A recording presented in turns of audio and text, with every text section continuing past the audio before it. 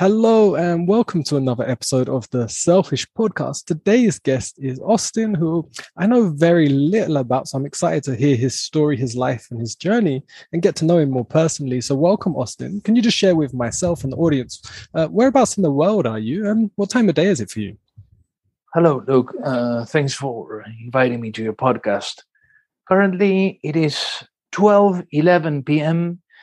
in sunny, which is a strange occurrence, Dorking in Surrey, the United Kingdom. So an hour on the train, 55 minutes from Waterloo, southwestward. A little bit west, but mostly south. Yeah, nice. And most of the audience already know that I'm in the south of Spain, but I'm actually from, I think it's maybe even 20 minutes from Dorking to Gatwick, where my hometown was. It's like really close. So you're the closest guest I've ever had to my hometown. I'm honored to be. Yeah, and I met you through one of the past guests, Wilson Melancholy. So if anyone hasn't heard his, go check it out. But yeah, I met you through there. So that's how we got you on here. And I'm interested just where you are in your life and what's going on and what you do and everything that's up to this point. But first, I'd love to hear about your childhood. Did you grow up in England? Like, can you paint me a picture of what life was like pre 10 years old? Yes.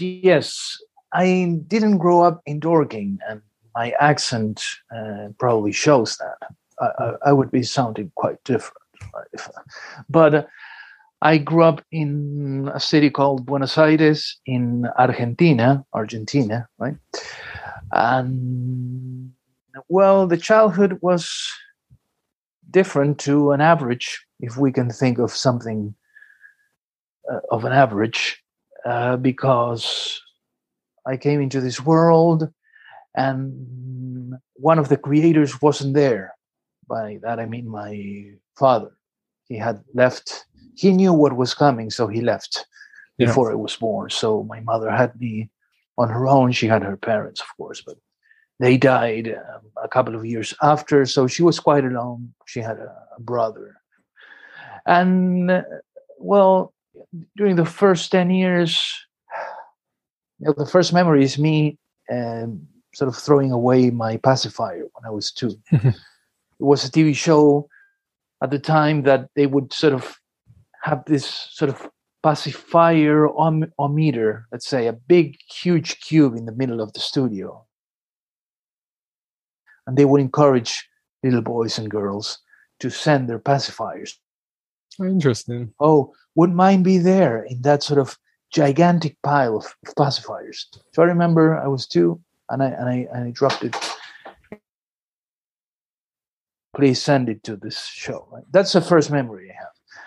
And, sort of average Catholic upbringing, the right amount of guilt and weight of the original sin on me, going to church, confessing, trying to come up with things worthy of confession,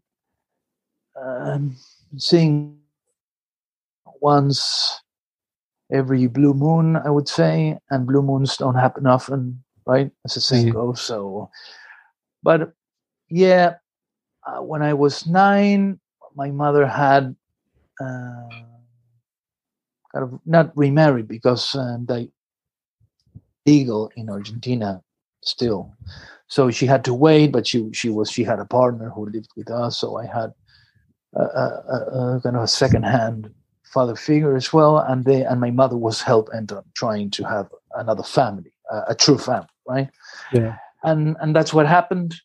The detail here is because my mother, the first time she married a man, my father, he was gay. She didn't know then, but kind of she was used to have a kid, so he could show probably that he wasn't gay to the society of the time, right? Because back then, if you had a kid or 2 or 4, you were not gay, surely, right?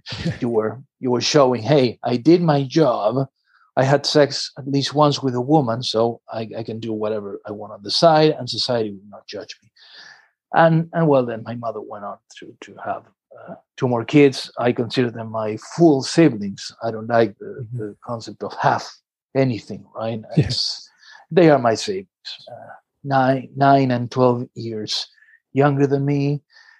And nothing kind of in those first 10 years, nothing dramatic besides trying to cope with the fact that I wasn't wanted by one half of the God pair creators, Yeah. right?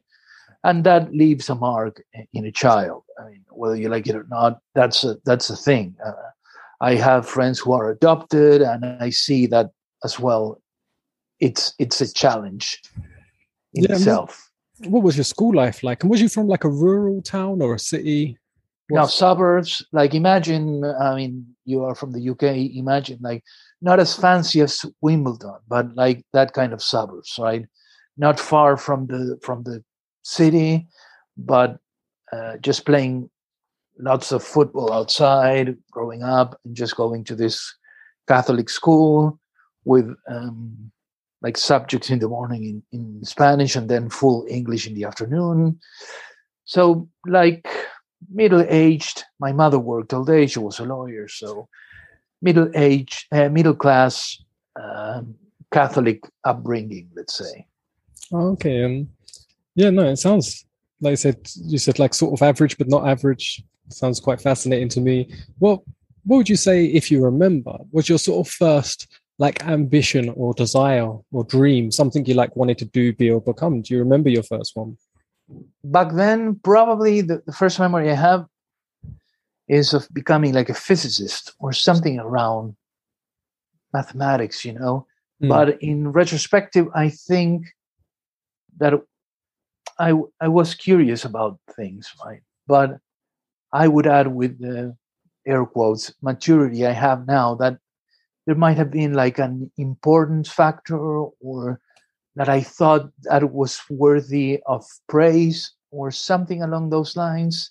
But I was interested. I mean, I was reading books about physics, you know, and all that jazz, even for kids, right? I wasn't Yeah. reading Stephen Hawking style, but just science for kids, let's say, more than that math, for which I was quick and good. I mean, I had that knack for physics and maths. But yeah, that's the first memory, I would say.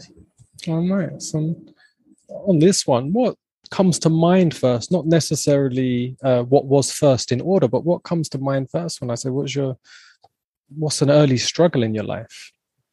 Well, the first struggle is like I can verbalize it now, right? But probably is okay. I have a mother, but where's the father, right? Not that she hid from me the truth, right? She never sugarcoated anything. But yeah, I think that the main struggle for a kid is to understand that it's not his fault that someone is not there, right? It's not that you're faulty or you behaved badly. It's just someone else's problem that happens to affect you big time. So I would say the main struggle was that, and someone who was very absent.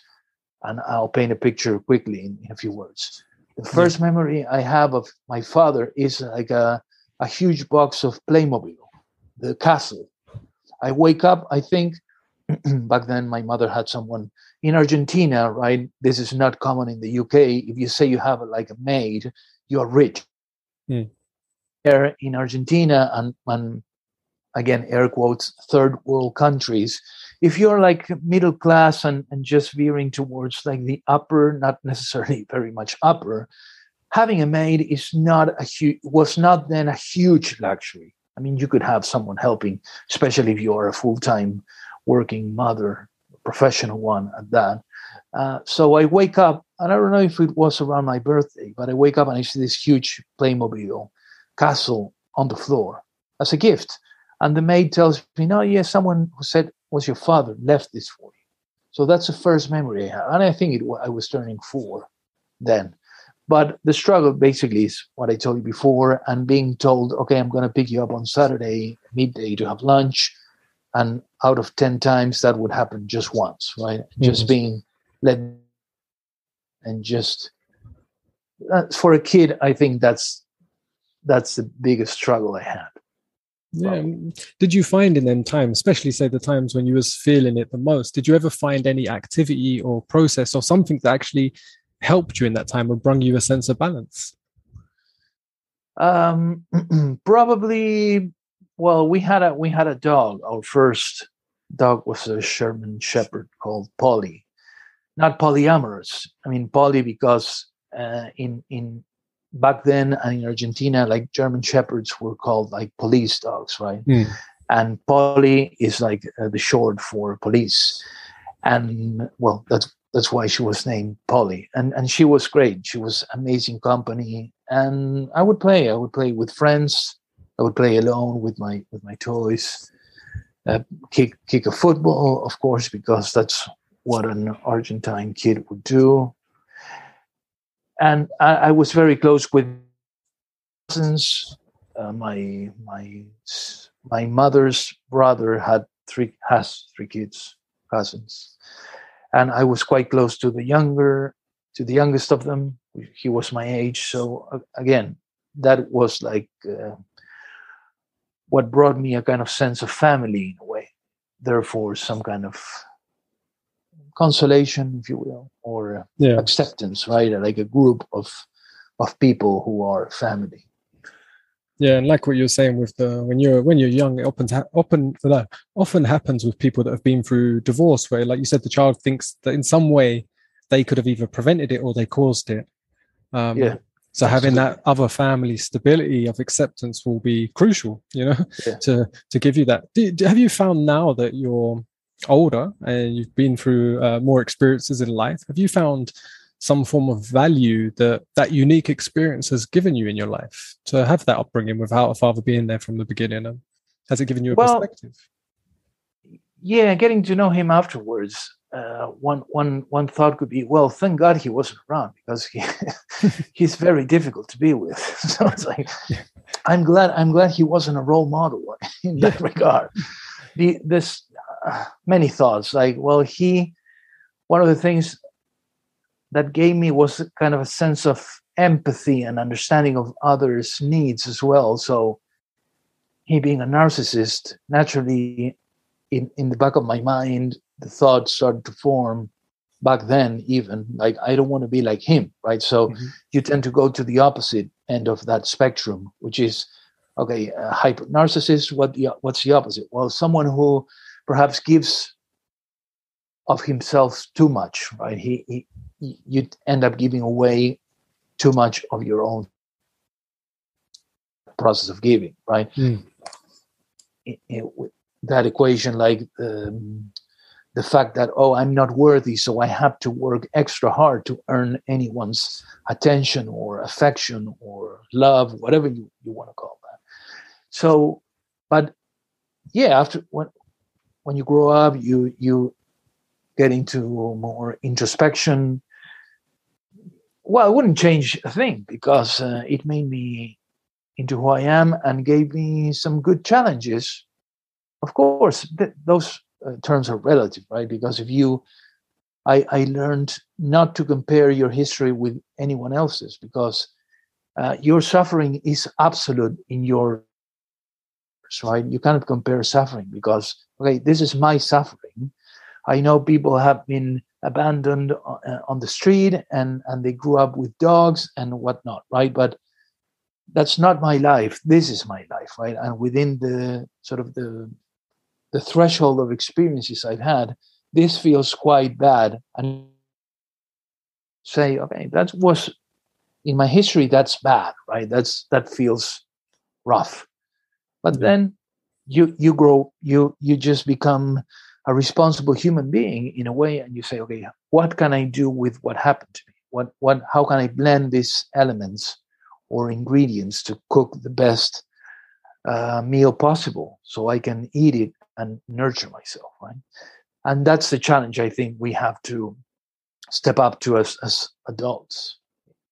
Just to, okay, what happened, and just process, recycle, digest, throw away what isn't useful, and then, yeah, grow. right? Yeah, no, 100%. And that's like a path that I went through in my life. I don't, because I don't think you've seen any of my content and stuff, but I share a lot of my life and childhood growing up. And I had a odd beginning start. My mum had severe schizophrenia, and my dad was about, but he ended up becoming a weekend parent. And my mum during the week was like the worst end of schizophrenia possible. And I've been to, I don't know how many, don't even know what the correct term is anymore because they keep changing things, but psychiatric ward, mental asylum, whatever it is. I've been to so many of them in my life, and she could spend years in them. But she was really extreme. So that sent me from a young age, like, to really question things. Like, I made comparisons, trying to understand other people's parents and mothers and look at life in a really different way. But for years, it caused me so much suffering, so much pain. I can imagine. And I'd spend I had suicidal issues from the age of 7, and all this depression and thoughts where life was just too painful.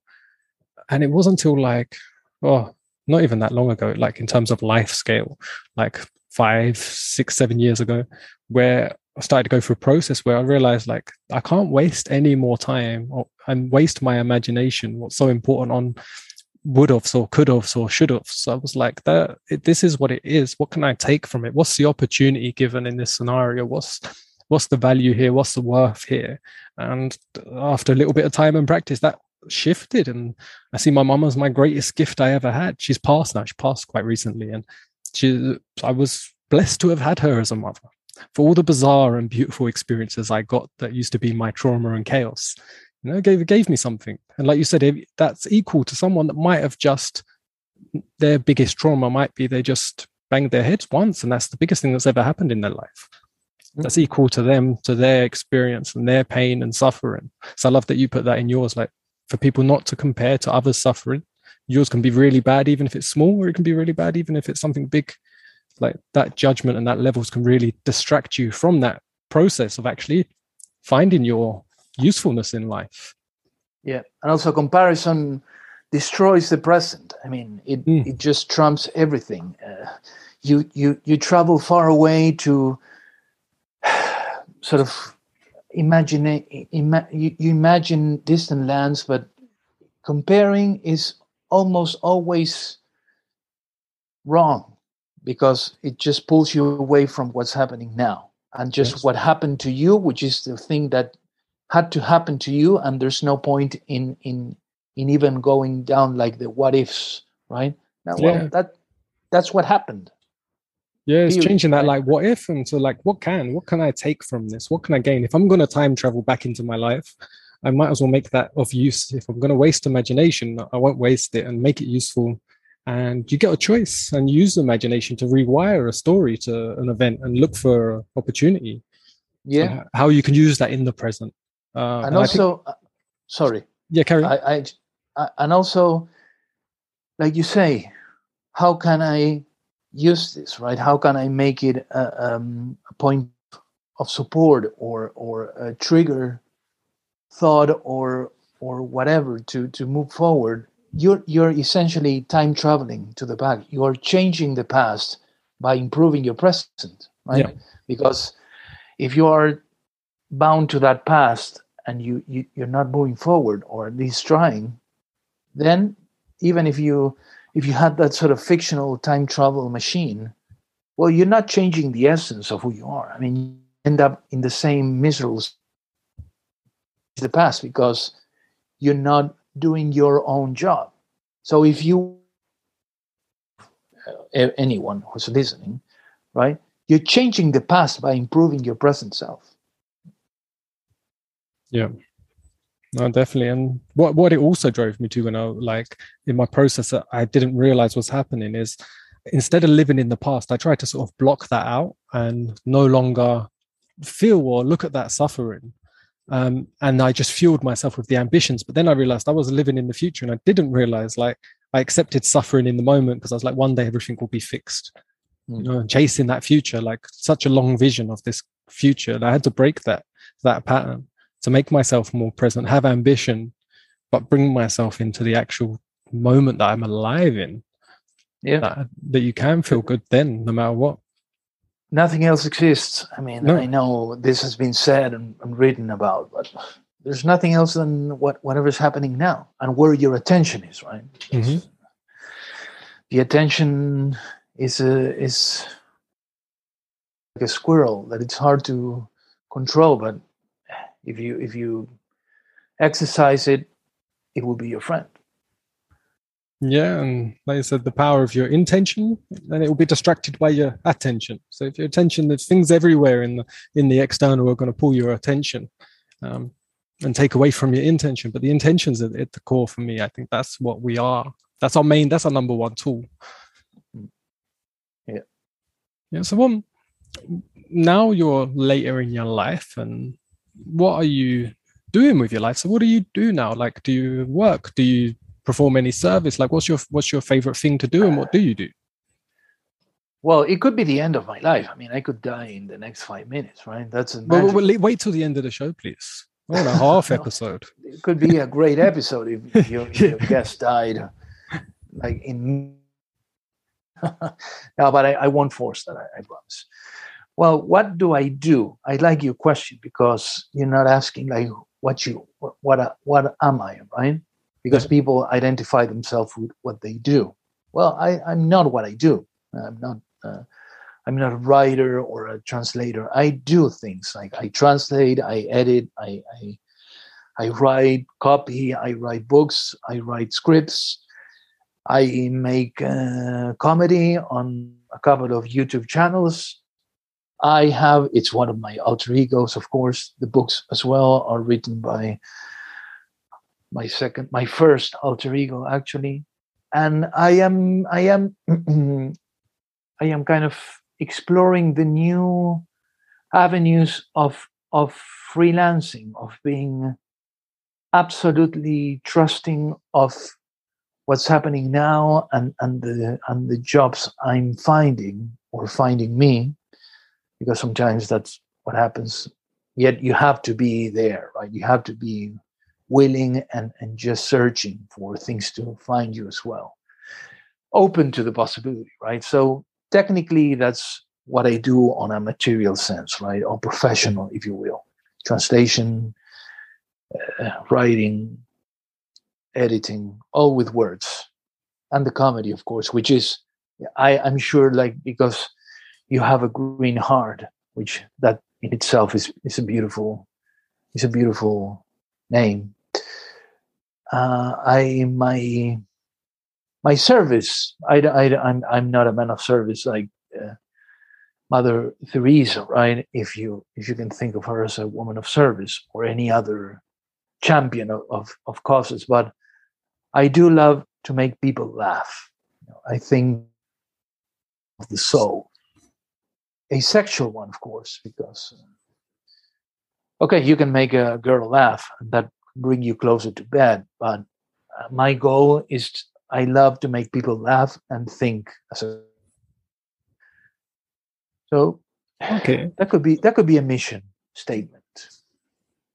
to laugh and think, and yeah, and it's interesting because with comedy, it's like if it's comedy that they say like the gestures of the old sort of kings and queens style, were the ones that could bring the truths to the table that no one else could say. Yeah, without getting killed, right? Yeah, and if the king can't take it, he's in the wrong. So if they can't handle the joke, then they're not good structure. And like comedy is a very powerful tool when used correctly. So where can I? Because I'm curious now to check. I love comedy, and where can I check your YouTube channel? Well, I'll tell you now, but it's easier. I'll send you links as well. But there's a story to that, right? I mean, there's a lot to my life.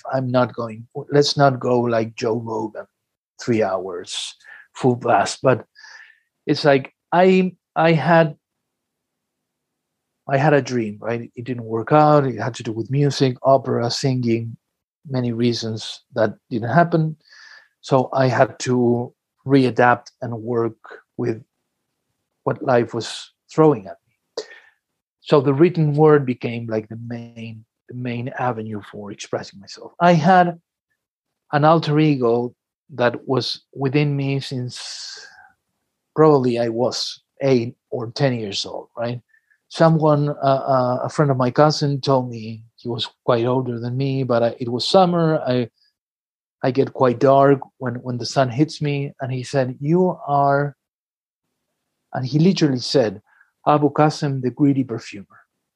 And I remembered since, because that was so weird that like a posh kid from a fancy family would tell me something like that, and just bringing up like this Arabic name, and so I just, that stuck with me.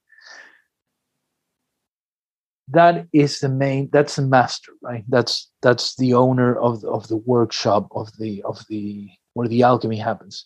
Then through some writing, a secondary character appeared, which is the host of the YouTube channel. His name is Radames da Silva, which is kind of a weird name, and he's from Uruguay, right? Just our neighbors from Argentina. Uruguay is like a stone's throw from where I live. See, I know the name of it, but I can tell you nothing about it. It's a beautiful little country, like in the shores of the Rio de la Plata and the Atlantic Ocean. But this guy came to life, and I started this YouTube channel. The warning is his humor is edgy. He doesn't care about any kind of political correctness, and there's a warning whenever you go to the channel, both in Spanish and English. They are separate, of course, but it's like, if you're not willing to laugh at your own beliefs and just ideology, etc., this is not the place for you. And if you want to stay, you will be pissed off, right? Because to create, my goal there was to exercise freedom, right? Absolute freedom. Which doesn't mean like I'm going to shove my thoughts through your throat, down your throat, right? But if you stay, you're accepting the risk of just being shocked. I think that's a good compromise. Yeah. So he's called The Perfumer's Apprentice, and RDS, Radames da Silva, The Perfumer's Apprentice. And of course, I don't get a lot of hits and views. Some do, but there's a lot of profanity, and doesn't help with the YouTube algorithm naturally. Yeah. But it was kind of a therapeutic process, right? I made a pact with myself.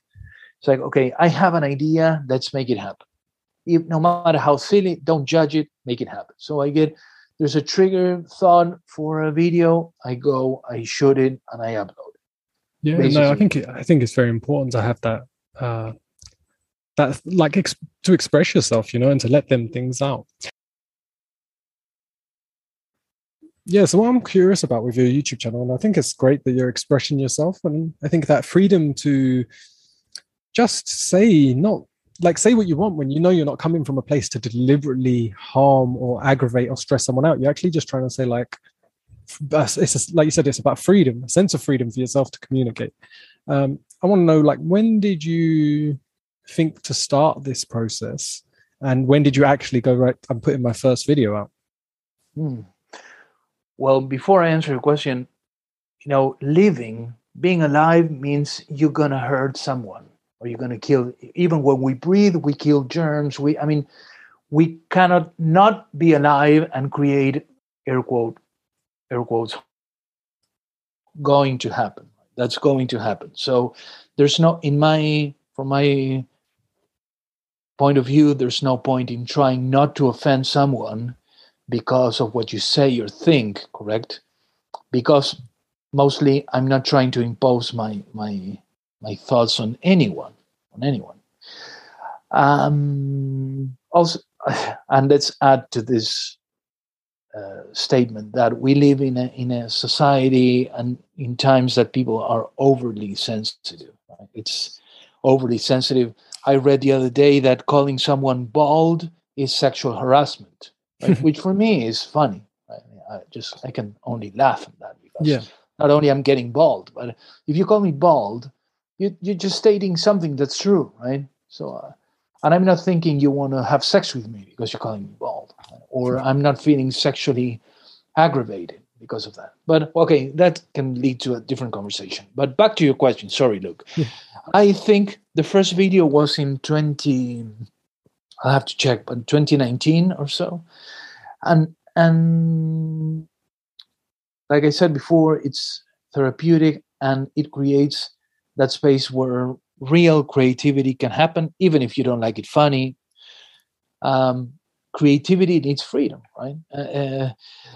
Otherwise, you're too worried about, oh, what if I say this? You're always going to offend someone, right? So the main blast for me was, we come from a society, and I was, like I said before, I was raised in the Catholic religion where kids are not circumcised, right?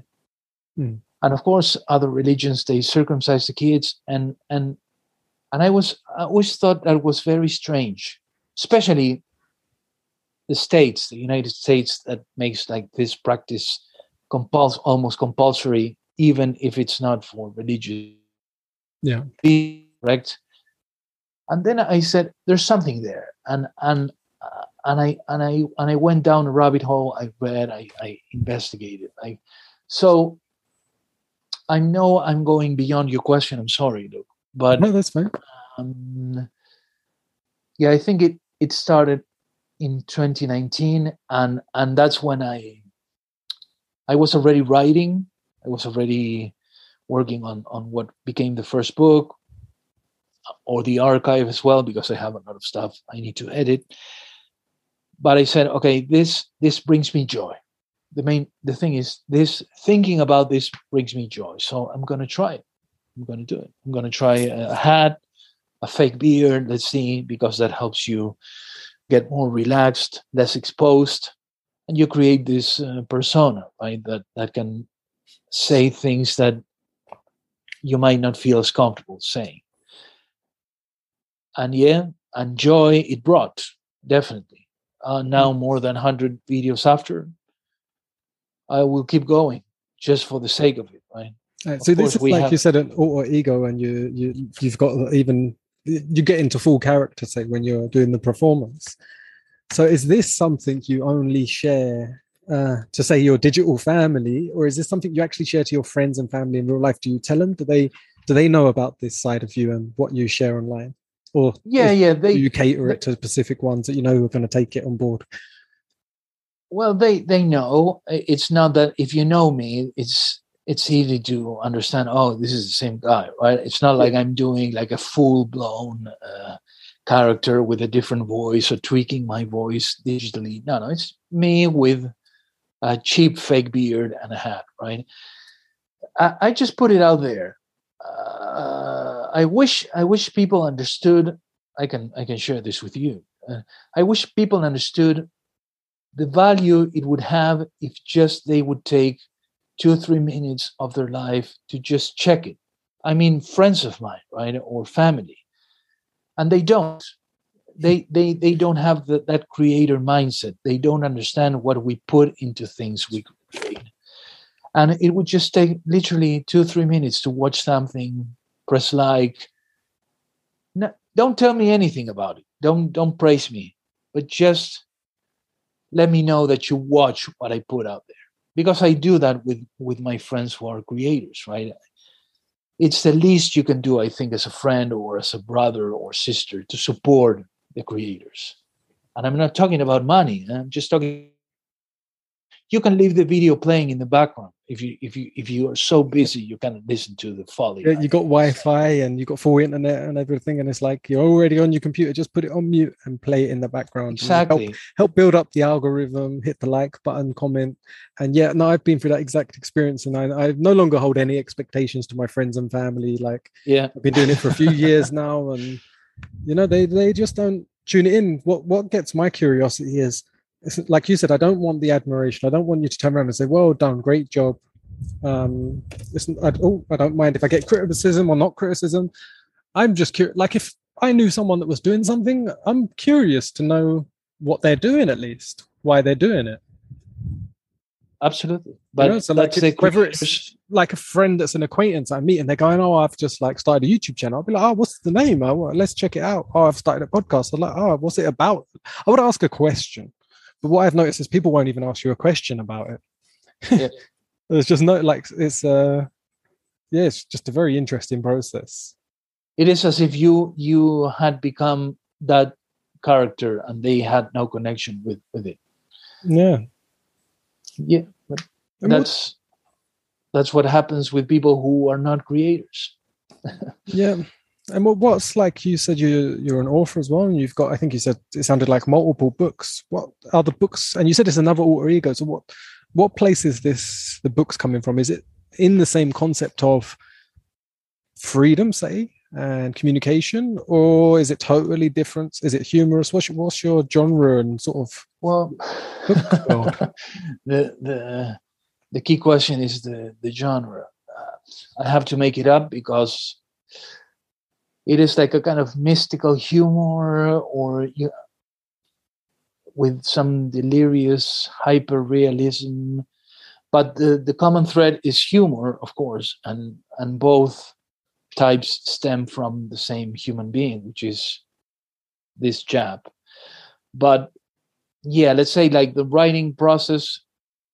So you could find 4 books, 2 in each language, right?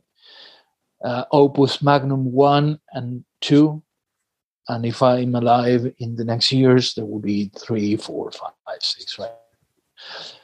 But that is more, it's a convoluted style of writing, and there is humor, of course. That's the thing that is omnipresent. But the style and the delivery is very much a way of tickling the brain and making silly things sound very important and deep. So in a way, it's like a big, I don't know if I can curse, but it's a big middle finger to like the whole worshipping of the intellect, Yeah. and the sort of erudites from Oxford and all those circles. So basically, I just play around that with very silly things, but present them in a way that you're not sure if I'm being serious or not. Of course, I'm not. But nonetheless, I drop there some wisdom, if you will, or serious stuff that's surrounded by a lot of silly things. Okay. But if you're searching, you will see, oh, there's something there, right? I mean, he's talking about Pinocchio or the Smurfs or something silly, but there's something deeper going on. So if you're interested in that, you'll pick it up. Okay, and if someone's interested, or if I want to go check out, where's the best place to find it? Again, I'll send you the link, but the best place is my website, or the Greedy Perfumers website, which is abukasem.com, A-B from Brian, UKASEM.com. So that's a little hub where you can find all the, and just basically some writing, some reflections. Because I started out as this Opus Magnum series, right? Opus Magnum 1, 2, and there were short reflections and long short tales in between. So you would read a short tale, a reflection, short. And then I decided I'm going to split things. So I'm going to publish the aphorisms, right, in a series of books, and then the short stories in a separate way. So now the Opus Magnum 3 is going to be just the short stories, aka funny, delirious, mystical ones. And then the aphorisms are being released like next week or so as a separate series. Okay. What came first, your YouTube channel or your book? Now the book, the Greedy Perfumer, is the main chap in that sort of partnership, and The Apprentice came to life through a short story that's in the first book. I wrote about him, and then I said, okay, let's bring him out of the page and into YouTube and the interweb space. Does it make any sense? Yeah. Yeah, no, it's nice. It's It's funny. There's like you said, the power of having I've noticed on YouTube, like even on people's profiles, it's the only sort of social media where people have these, they don't put their real name, they have a different picture that's not them in the profile, and they sort of have these different, like you said, alter egos, like whether they're a keyboard warrior or they're just there to support people, like they're all got a different identity. And I've seen that seems to be the most common on YouTube of all the platforms I've been on, where but I think there's a power in that, like a freedom within that to break off the shackles that you've conformed on yourself through the identity Well, of yourself. well put. I couldn't have said it better. Exactly. And but in this case, it happened organically, and of course, the Instagram is as well managed by the apprentice. And well, yeah, we're getting guidance from a mutual friend, if you will, Wilson. So and as you have suffered him as well, he's pushing us into new directions and Mm. just helping us get out there more openly and with less shame. Yeah, and just like say flowing with it, as he's called, the flow coach, and getting yourself into that state of optimum production. Do you turn up as different characters? I'm interested in your private one-to-one meetings, or do you just turn up as your original self? No, unless I'm requested or one of them is requested. No, I let's go with the bedrock, with the original God, let's say, Yeah. because it's easy to step in and out of the others. Or well, actually, it's a good question. The greedy perfumer Abu Qasim, he will never be known. I mean, he only communicates through his writing. That's why the apprentice is a good salesman. He has no shame, and he's willing to kick doors to just talk about his and his master's work, right? So that's how I've been shaping Oh, nice. Setter as the guy who knocks on your door and annoys the hell out of you, trying to sell something you don't want. Yeah. Yeah, like I remember when I was younger, the people that knock, and it was for some reason it was always Hoovers, and for Americans, vacuum cleaners, and they knock on your door and throw a load of powder over the floor. I remember it as a kid because I thought it was quite interesting when you're a kid. But someone comes in your house, throws a load of what looks like flour, white powder all over your floor, and then hoovers it up, and your parents watch and they never buy it, and it's like it was a really bizarre experience. So like that, it's just one of them So type days. that happened to you in Gatwick. Yeah, Would they clean it up afterwards? yeah, the Hoover would have done a good job from my memory. Like you see this because you're a kid and you're not allowed to make a mess, and then someone's just come around your house and your parents are talking to them, and you're what like I just remember watching them like I was very young, and I must have been very young because I'm thinking about this now and I remember which house it was in, and this is before my mum and dad split, so must have been 5 or under. And I just remember this white powder being thrown on the floor in a pile, and then this Hoover perfectly picking it up and making it look super clean. And it And always stuck. probably you're thinking, I hope they get this so I can make Yeah, a make more huge mess. mess. Yeah. Yeah. Yeah, no, I remember that. And so you've been doing that process. Did you find, because I'm interested now with like, because you started that in 2019 and what's been going on for the last 2 years for everyone? When did that start? So would it be 2020? So you would have already been into this process. I want to know, how's life been for you internally, externally, with everything going on in the world? And did you find having that persona, that expression ability that you built, that was actually a really useful tool with everything going on? It's like a safe haven or a personal paradise. Especially well now things are normal or as much as it can be, but it was challenging because well for a myriad of reasons, but um, I despised. I still do, right? This is a personal statement. I despise the concept of lockdown and locking people up. Unfortunately, that happened first in Italy, which is where part of my family comes from, and that normalized a behavior that I think should have never be part of our lives for so long. I was to Spain, Italy, and other countries where things were quite tougher than of living 5 minutes from hills. So no one was going to stop me from leaving my house and just getting lost in the woods, right? Yeah. Nonetheless, for a while, it did affect me because there's this oppression in the air. You can feel it. You feel like, just like you can feel it's Sunday. I believe some days have energies, right? And in the same way, you could feel like the anxiety and fear in the air. Also being cut off from my family, which is mostly back in Argentina, and just that sense of oppression, that how could others have so much power on my freedom of movement, right? Mm. So it was challenging in that regard. So we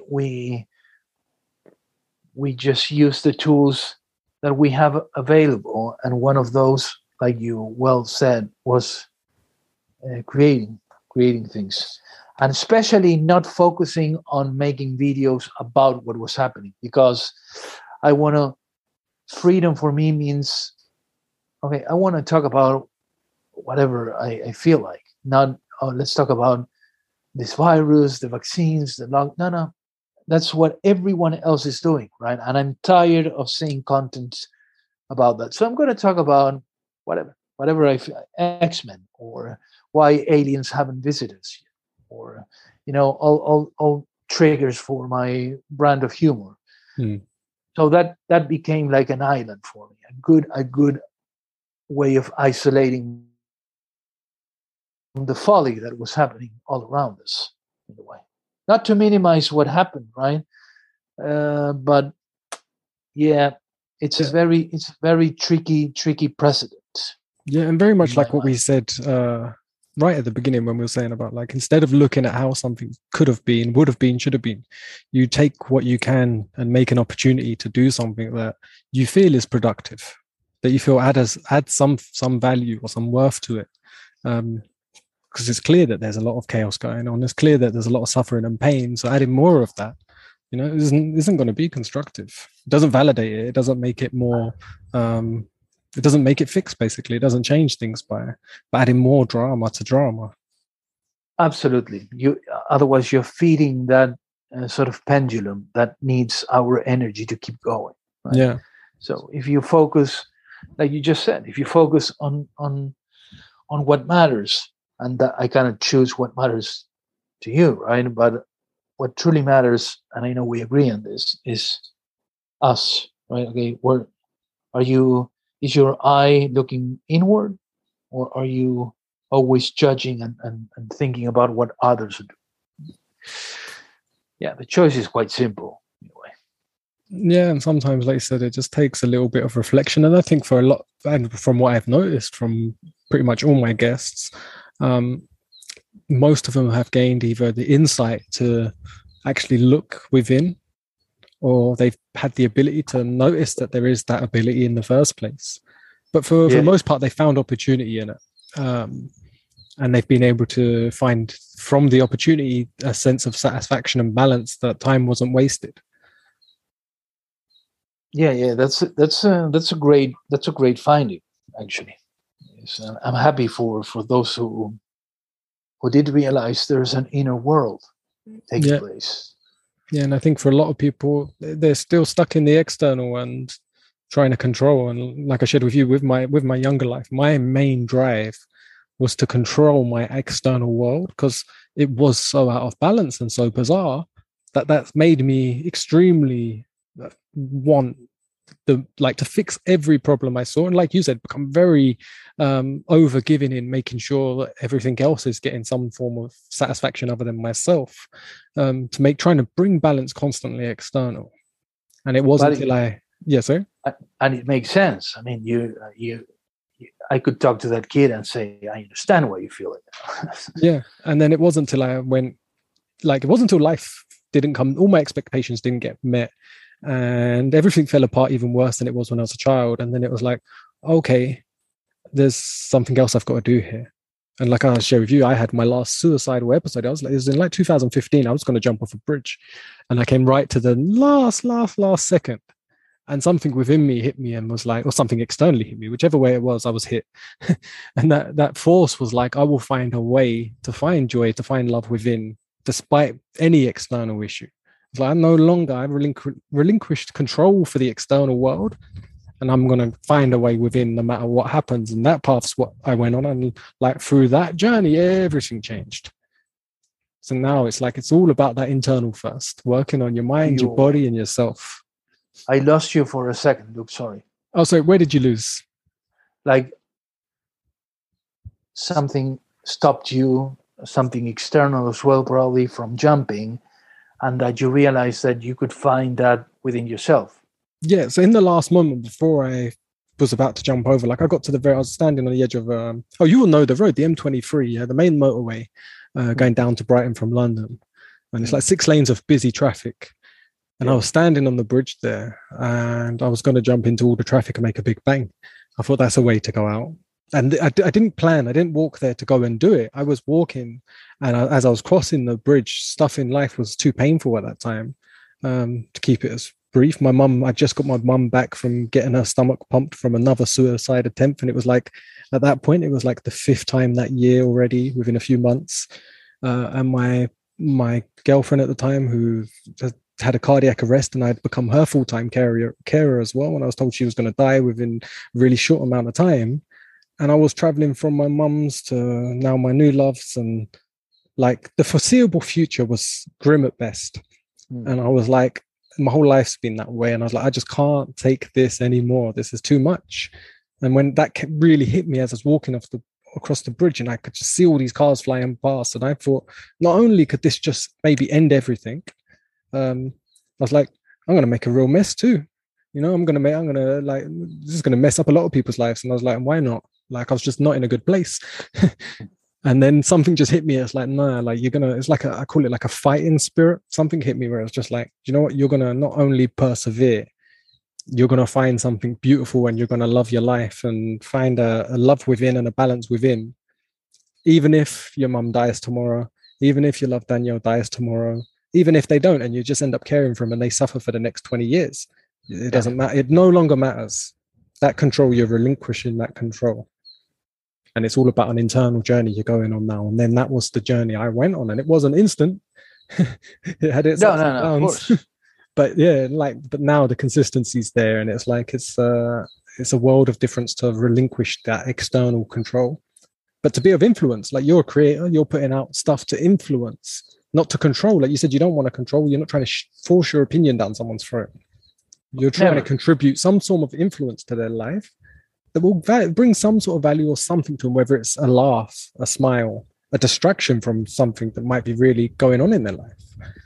You know, so it's a valuable service to be trying to influence.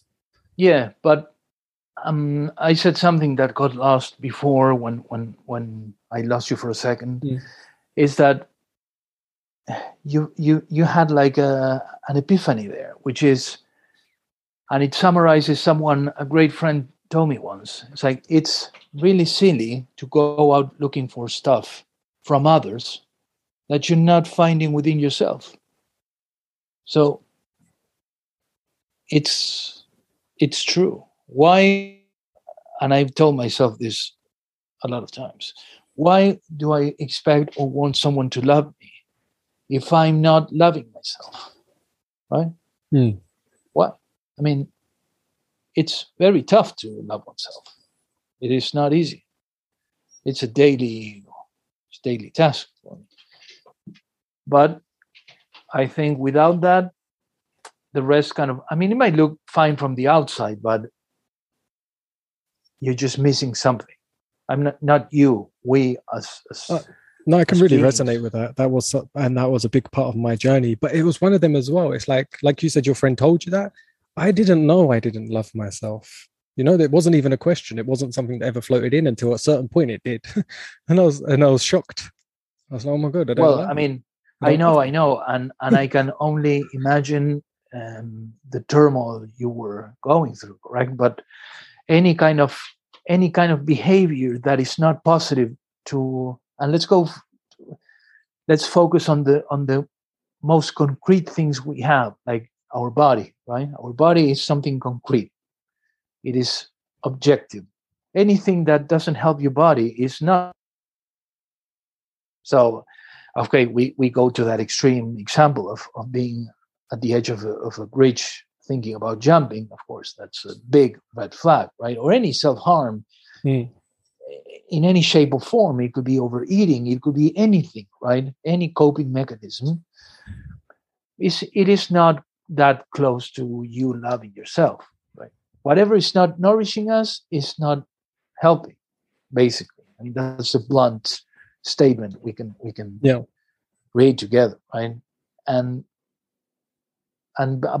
being honest about my content, I think you have a higher image of myself, because the making people laugh is an offshoot of the main goal, which is being honest with myself. Being honest with myself in this case means I have an idea, I make it happen. In this case, is I put on the beard and the hat and I shoot the video, right? Which are improvised fully, by the way. That's the main goal. If someone laughs because of that or finds it funny, great. But I cannot rely on that, because no one knows me, right? I'm not the epitome of popular. So I have to focus on that, air quotes, selfish goal, which is, okay, keep that pact going and just be honest with yourself. Yeah, nice. Like you say, it's there's a I noticed for doing the YouTube and the podcast and just for other things, but like you get it when you have a conversation with a person. Sometimes we have so much internal, let's call it conversation, talk, voices, whatever. There's so much going on. And there's a totally different element of life that comes in when you actually vocalize it and you put that sound out. So even sometimes just getting it out changes things drastically, no matter what you get out, because it's already within you. Yeah.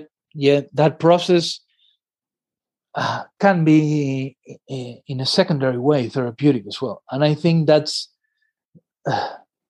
this, like many, right? But I think that's the value of like psychotherapy. It's you retelling the story, you listening to your own story again and trying to find details and stuff. I think that process in itself can be healing. Yeah. But I talk from my experience as a patient for 9 years, right? But like you say, putting it out there is much better than just leaving it dancing around your mind. No, definitely. And like when you're talking about the self-love, like I said, that was a big part of my journey. And what gave me stability so I started like self-love practices and stuff to build myself up. And it wasn't until I built into the unconditional self-love that I got stability. Before that, it was a daily hard task that I kept going up and down and up and down and up and down. And but I share that. I recommend you check my YouTube channel out and just type in like Luke Greenhart self-love or unconditional self-love. And yeah, if that's still part of your journey, maybe there'll be some bits in there that you would find really informative for your process. And I'm also now like it's not a daily struggle at all. It's like, and it's shocking to say because it was really hard. But it's a different life. I mean, you were reborn, literally, and you sound like that has happened, and you emanate vibes that resonate with what you're saying. Because some people might just be paying lip service to something they want to achieve, right? But you, as far as I can feel, you embody what you're saying, right? You can tell that, okay, this guy or this chap has reached this good plateau of stability, right? I mean, you're not just words. And of course, I'm going to check your YouTube channel. I'm bound to do that after complaining how people don't check. You're obligated now to comment, to like. I dug my own YouTube grave. Pit. Yeah, the grave. No, it's been really nice chatting to you. We're getting to the end of the show, and no, I'm really glad. And I'm looking forward. I'm gonna do the same. By the way, I'm gonna go check your channel out, and you're at least gonna get a comment and a thumbs up. You know, as it come up. Yeah. And check. And if you ever do something more controversial, because I know YouTube can be a little bit hard depending on what you say and what you're going to say. I don't know if you've heard of it, but there's one called Library, LRBY.com, or it's an app, and it's odyssey.com online. But that's like a good platform if you want to just freely express yourself and have ultimate freedom. I'll ask for the link. When I send you my links and you send me yours, you can send me this, because it would be an honor to be censored, right? But because I don't get a lot of views, I think I'm flying under the radar. But if you started to suddenly... If I do, I'm sure they're going to be just send the fuck away, because there's some stuff I say that the politically correct gods would certainly not agree.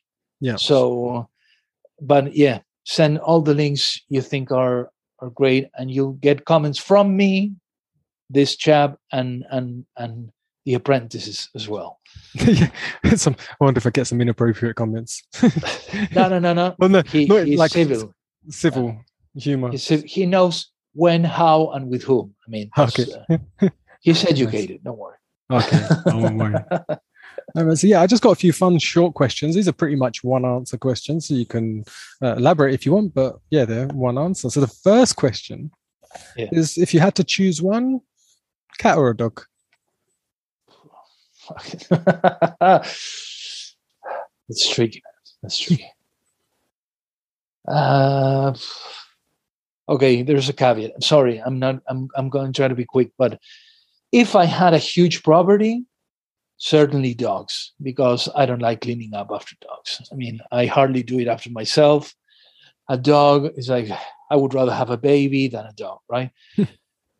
But because that's not the case, I would go with the cat that I have, actually, which has a dog-type personality. It's a Maine Coon. Maine Coon cats, they are like dogs in the body of a cat. So that's my answer. Okay, so you'd have a dog in the body of a cat. It's the first time anyone said that. Nice. What's your favorite color? Green. And it's not because of you, Luke, but green it is. Nice. And what would you say in the simplest form? What excites you, motivates you, and inspires you?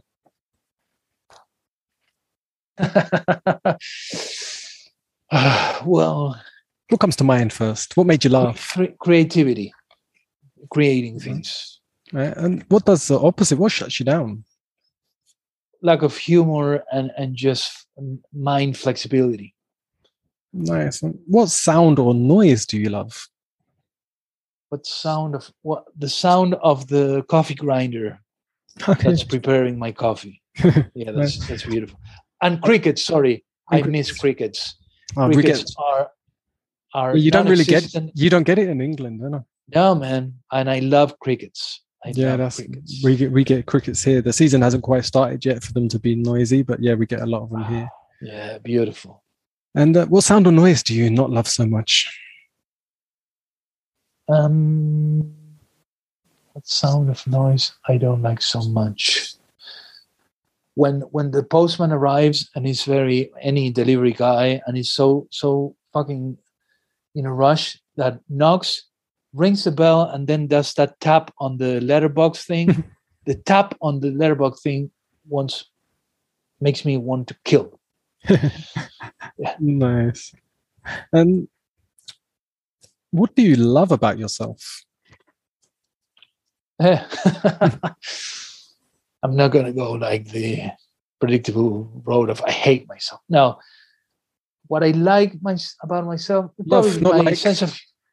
what I love probably the most is my sense of humor. Nice. And what do you love to see in other people? The willingness to grow. Nice. And the very last question, what do you love about animals? This can be pets or animals in nature, whatever you think of first when you think of animals. Well, I love this about my cats. When they don't want to be pet, they just walk the fuck away. No, don't bother. And I try to chase them, and I cannot catch them. Oh, nice. Yeah. They said there's an authenticity in there. They're just going to be honest to you. Yeah, it's like the fuck it motto, right? No, not now.